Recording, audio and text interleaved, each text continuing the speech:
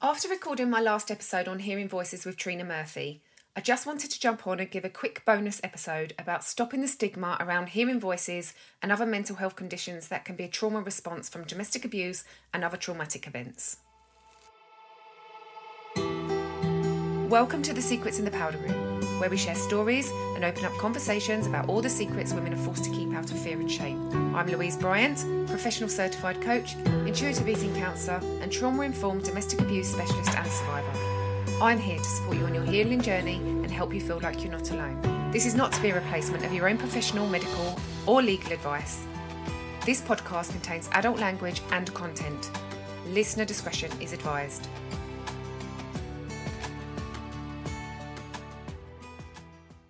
When Trina first came on one of my courses, she said to me, should I mention the voices? And I said, absolutely. There is no shame that you hear voices as a result of what happened to you.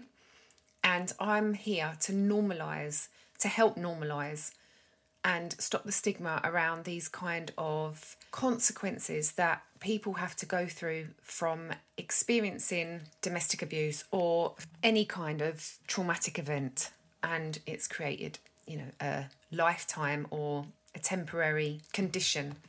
So everyone on this planet is normal, and it's just about learning about our own normality or what's normal for us at that time in our life.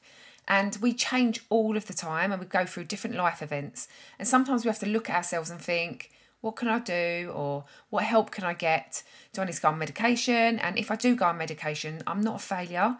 If you had diabetes, you'd take medication. And it's the same here. And if it works, great. And if it doesn't, cross it off the list and try something different. If someone had a broken leg, you could see that. But we can't hear, or we can't see or hear any voices inside someone's head or any other mental health condition, can we? So at some point in our lives, each one of us experience moments of mental and emotional struggles.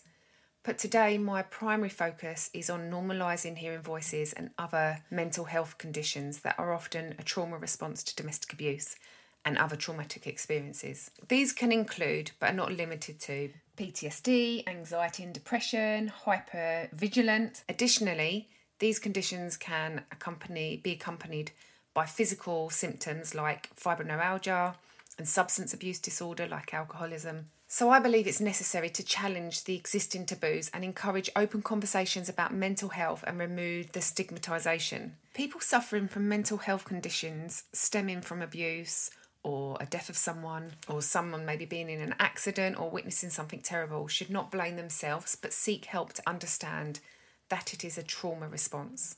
So hearing voices can be very challenging and isolating, and it's essential to understand that hearing voices is not uncommon. It's estimated that about 1 in 10 people globally experience hearing voices. However, despite the number of people who hear voices, people who do often feel isolated and stigmatised, and we need to understand that hearing voices can be normal. It can often be scary for someone to admit that they hear voices because of the fear that they'll be looked at differently or seen as crazy or mad. But as we all know, opinions are the same as buttholes. Everyone has one. And you can't control other people. You can only control the way that you respond to other people. So the voices can be loud and clear, or they can be muffled whispers. They can often be single words such as a person's name or lengthy conversations. There can be one voice or several voices, familiar or unfamiliar. Some people aren't distressed by the voices and find them comforting, but for most, they are highly distressing and will sometimes cause the individual to answer back. They will often be making very derogatory comments and telling the individual to do harmful things to themselves or to others. And the latter are referred to as command hallucinations. So to break the stigma surrounding mental health conditions and trauma response disorder stemming from domestic abuse, they should encourage open and honest conversations about mental health in schools and workplaces. One example is Time to Change organisation that focus on ending stigma across different aspects of life. These conversations can help remove the stigma associated with hearing voices and other mental health conditions impacting people worldwide.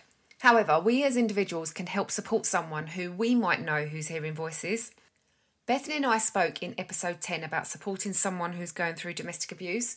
We also mentioned that someone who has left an abusive relationship may still need lots of support in their healing process. And this goes for any kind of traumatic event. If someone you know is hearing voices, don't make them feel more ashamed than they already do. It is not the person's fault, and the best you can do is show them that you are there for them and that they are not broken or crazy. And if you're hearing voices, make sure you seek medical advice and take positive action steps towards your healing journey. So what the bottom line is, it's crucial to break the stigma surrounding hearing voices and other mental illnesses. It is therefore necessary to prioritise mental health by prioritising self-care, knowing one's limits, and seeking help when necessary.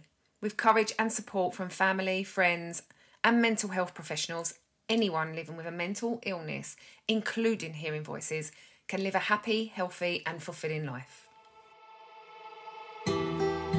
Thank you for listening to this bonus episode of The Secrets in the Powder Room.